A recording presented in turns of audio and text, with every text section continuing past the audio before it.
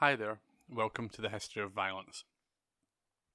ISIS leader Abu Bakr al-Baghdadi's death, coming at a time when an ISIS resurgence looked possible, is being celebrated this week, and not without good cause.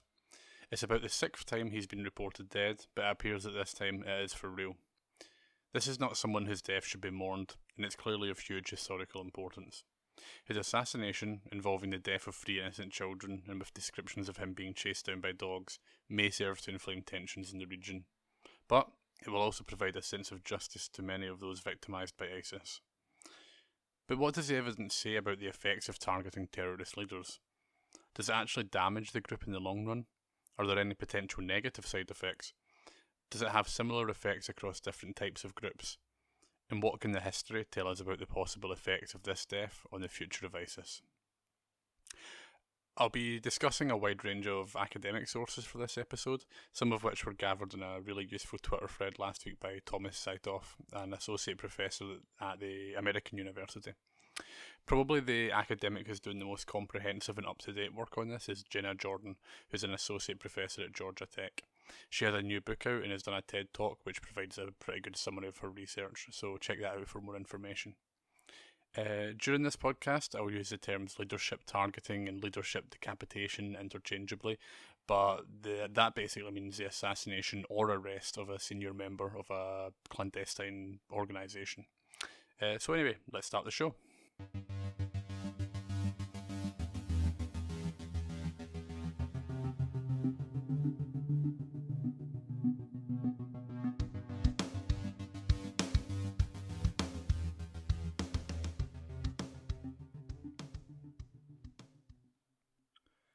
So, the evidence on the effects of leadership decapitation is pretty mixed. There are a lot of subtle differences depending on the size, organisational structure, and ideology of the group in question. In social science, nothing can ever be simple. But the headline news is this: violent non-state organisations are pretty resilient to the death of their leaders. There's a fair amount of fancy statistical evidence for this, with Jenna Jordan finding that groups that have their leaders successfully targeted are actually slightly more likely to survive in the long run, even if there is a short-run disruption to their activities. It's fairly easy to come up with some examples to show this. The death of Osama bin Laden in 2011 was a pretty big moment, but al-Qaeda remain a group with global reach. Indeed, they've even expanded in the time since his death, gaining affiliates in Asia and Africa. So for all the excitement over the death of bin Laden, it hasn't done anything to solve the underlying conflict or to eliminate al-Qaeda. Bacon and Arnold do argue that the split between al-Qaeda and ISIS can be traced back to the death of bin Laden. In military strategy, it's usually a good thing to cause splits in your enemy's alliance, so from a Western point of view, you could see this as a success. However, both al-Qaeda and ISIS managed to survive and flourish during this period, and you certainly can't say that the Middle East is safer or more stable now than it was in 2011. Studies on the effects of fragmentation in a conflict tend to show that there are a host of negative effects associated with splits and intra-group conflict. Evidence from the Mexican drug war and the Middle East tends to show that competition between different armed groups increases the direct violence between them and also leads to higher rates of civilian casualties. A loss of effective leadership in the immediate aftermath of a successful decapitation can also increase civilian targeting in war crimes, as the ability of the leadership to exert control over their most extreme and reckless members is reduced. So, a divided opponent is a good thing from a strictly military point of view, but the unintended side effects of this can be damaging and counterproductive. Even if the successful elimination of a leader seems to help weaken one group, there is no guarantee that a successor can't emerge to fill their place. Abu Musab al-Zakwari, the leader of al-Qaeda in Iraq, was killed by US forces in 2006, but this had no effect on the level of violence in Iraq. Violence continued, and the various Sunni terrorist organisations connected to al-Qaeda in Iraq emerged into what became ISIS. In the context of a pervasive region-wide religious conflict, the death of a single leader is unlikely to have a significant effect on the overall level of violence or on the outcome of the war. However, it should be noted that some scholars, including Patrick Johnson, have found evidence that targeting militant leaders can contribute to lower violence and to war termination. Conflict is complicated, so perhaps it's better to talk about when leadership decapitation can work rather than trying to find a one-size-fits-all answer. One way of thinking about this is that it all depends on how important that leader is to the group. If an organisation is based around a single strong leader who has both ideological and organisational importance, then the loss of that leader should be more damaging. For example, the loss of a charismatic figure could cause a group to lose focus and direction, while also falling victim to internal decay. A good example of this would be Shoko Ashara, the spiritual and practical leader of Shinriko, a Japanese doomsday cult which released sarin gas into the Tokyo subway system. The group revered him as something more than a leader, as almost a kind of deity. The loss of a leader like this would, the thinking goes, make the continuation of a group like this untenable. Imagine a Manson family with no Charles Manson. However, even in the case of an extremely personalistic leadership like that we saw in Shinriko, the group did not disappear entirely after the arrest of their leader. Although almost the entire leadership cadre of Shinriko was arrested, with several being executed, the group continues to recruit new members and is arguably seeing something of a renaissance. In the immediate aftermath of the attacks, the group renounced violence, but continued spreading their ideology and recruiting members. On New Year's Day 2019, a sympathiser rammed his car into pedestrians in retaliation for the execution of some of the former leaders, indicating the potential for a return to violence. Maybe they aren't the best case study though. Looking at larger groups, Osama bin Laden was also a figure of huge symbolic and religious importance, but Al-Qaeda survived his death. Likewise, Abdullah Öcalan was both an operational and intellectual leader of the Kurdistan Workers' Party, but his lifetime imprisonment by the Turkish government has not helped to end his organisation or the wider conflict between the Kurds and Turkey. So, even when we see the successful elimination of an important, charismatic leader, there is no clear guarantee that it will significantly weaken the individual organisation or the wider movement in the long run. Furthermore, there is no guarantee that a group will be headed by a charismatic leader who is of central importance to the running of the group. Some organisations have more diffuse leadership structures, automatically making them more resilient to leadership targeting. This is the sort of thing that Jenna Jordan focuses on in her work, looking at organisational capabilities rather than the position and qualities of the individual leaders in question. This makes a lot of sense. While the media likes to focus on high-profile leaders, terrorist groups are organisations, not one-man bands.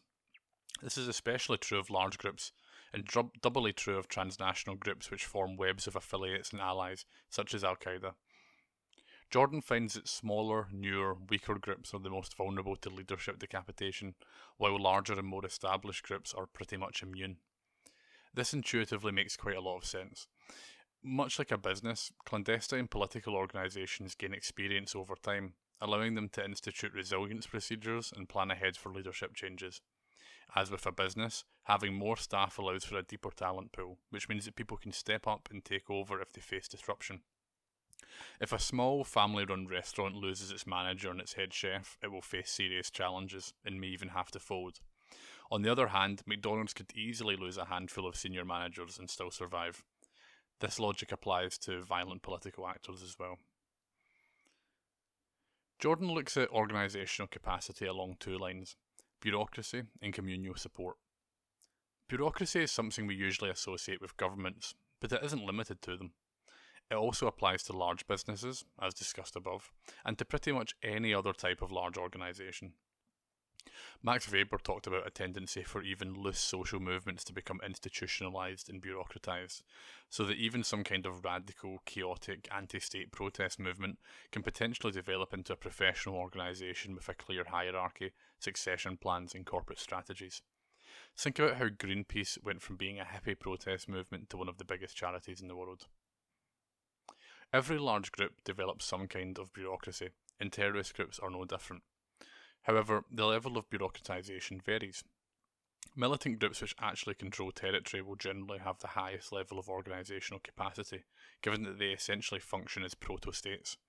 Groups like ISIS or the FARC in Colombia manage to raise taxes, educate children, build infrastructure and pay salaries to their members. Even groups that don't have that level of control over territory do generally try to institute more complex systems of decision making and organisational control. For example, paramilitary groups in Northern Ireland adapted military hierarchy to allow for efficient command of disparate units while protecting against infiltration, despite not exerting the kind of territorial control that we see in full-blown civil wars. Many terrorist groups, especially those too small to engage in successful bureaucratisation, deliberately adopt a loose, horizontal organisational structure. While this might seem like the opposite of a hierarchical, institutionalised, bureaucratised system, it can also protect against successful decapitation, as well as against infiltration. This form of organisation is especially prevalent among groups operating against extremely capable and powerful states, for example those working within the United States or Europe. While it first emerged among leftist, anarchist-inspired groups such as the Animal Liberation Front, it was repopularised by the white supremacist Louis Beam.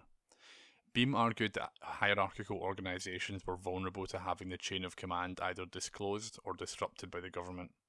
Therefore, he advocated a form of leaderless resistance in which loose-knit groups plan and carry out attacks semi-independently, but with a common ideological goal.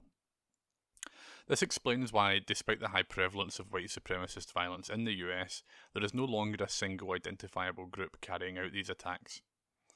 The ideology remains strong, but there is no overarching organisation. The same applies to most Islamic terror attacks in the West.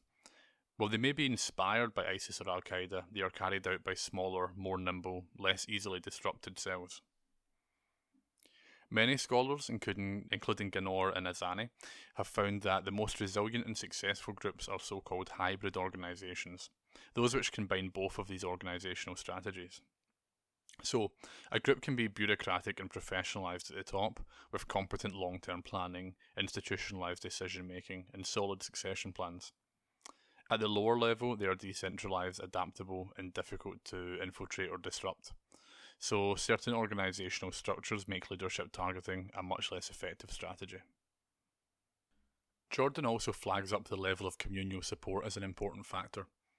At the most basic level, groups with lots of support will be stronger, richer, larger, and therefore more able to withstand disruption. They can more easily replace lost leaders and can rely on the wider community to protect them. Secondly, targeting the leaders of popular groups runs the risk of creating martyrs, potentially causing a spike in membership and violent backlashes. This risk is increased if civilians are killed alongside the leaders, which happens frequently with drone strikes. This means that targeting groups with lots of support is harder, it's less effective, and it's potentially quite dangerous in the long run.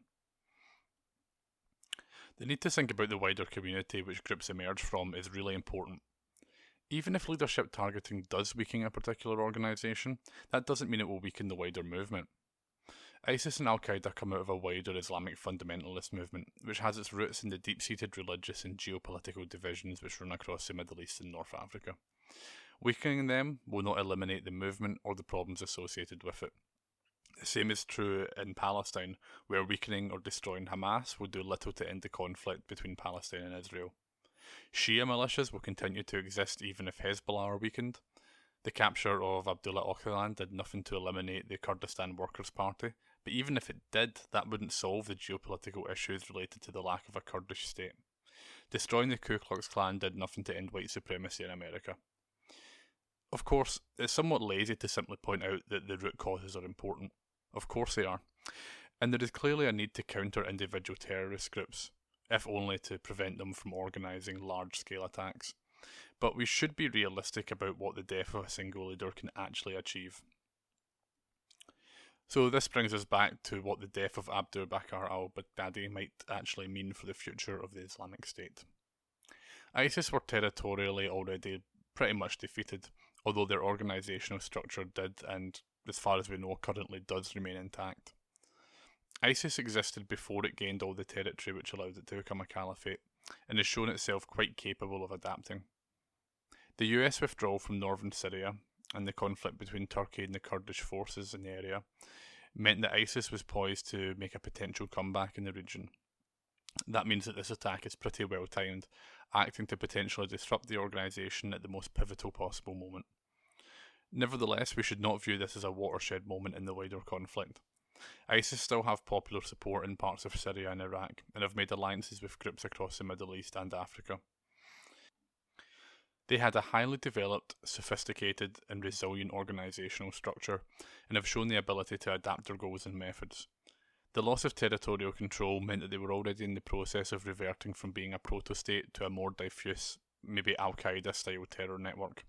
meaning that the death of their leader in Syria may not be as disruptive to their activities as some would hope.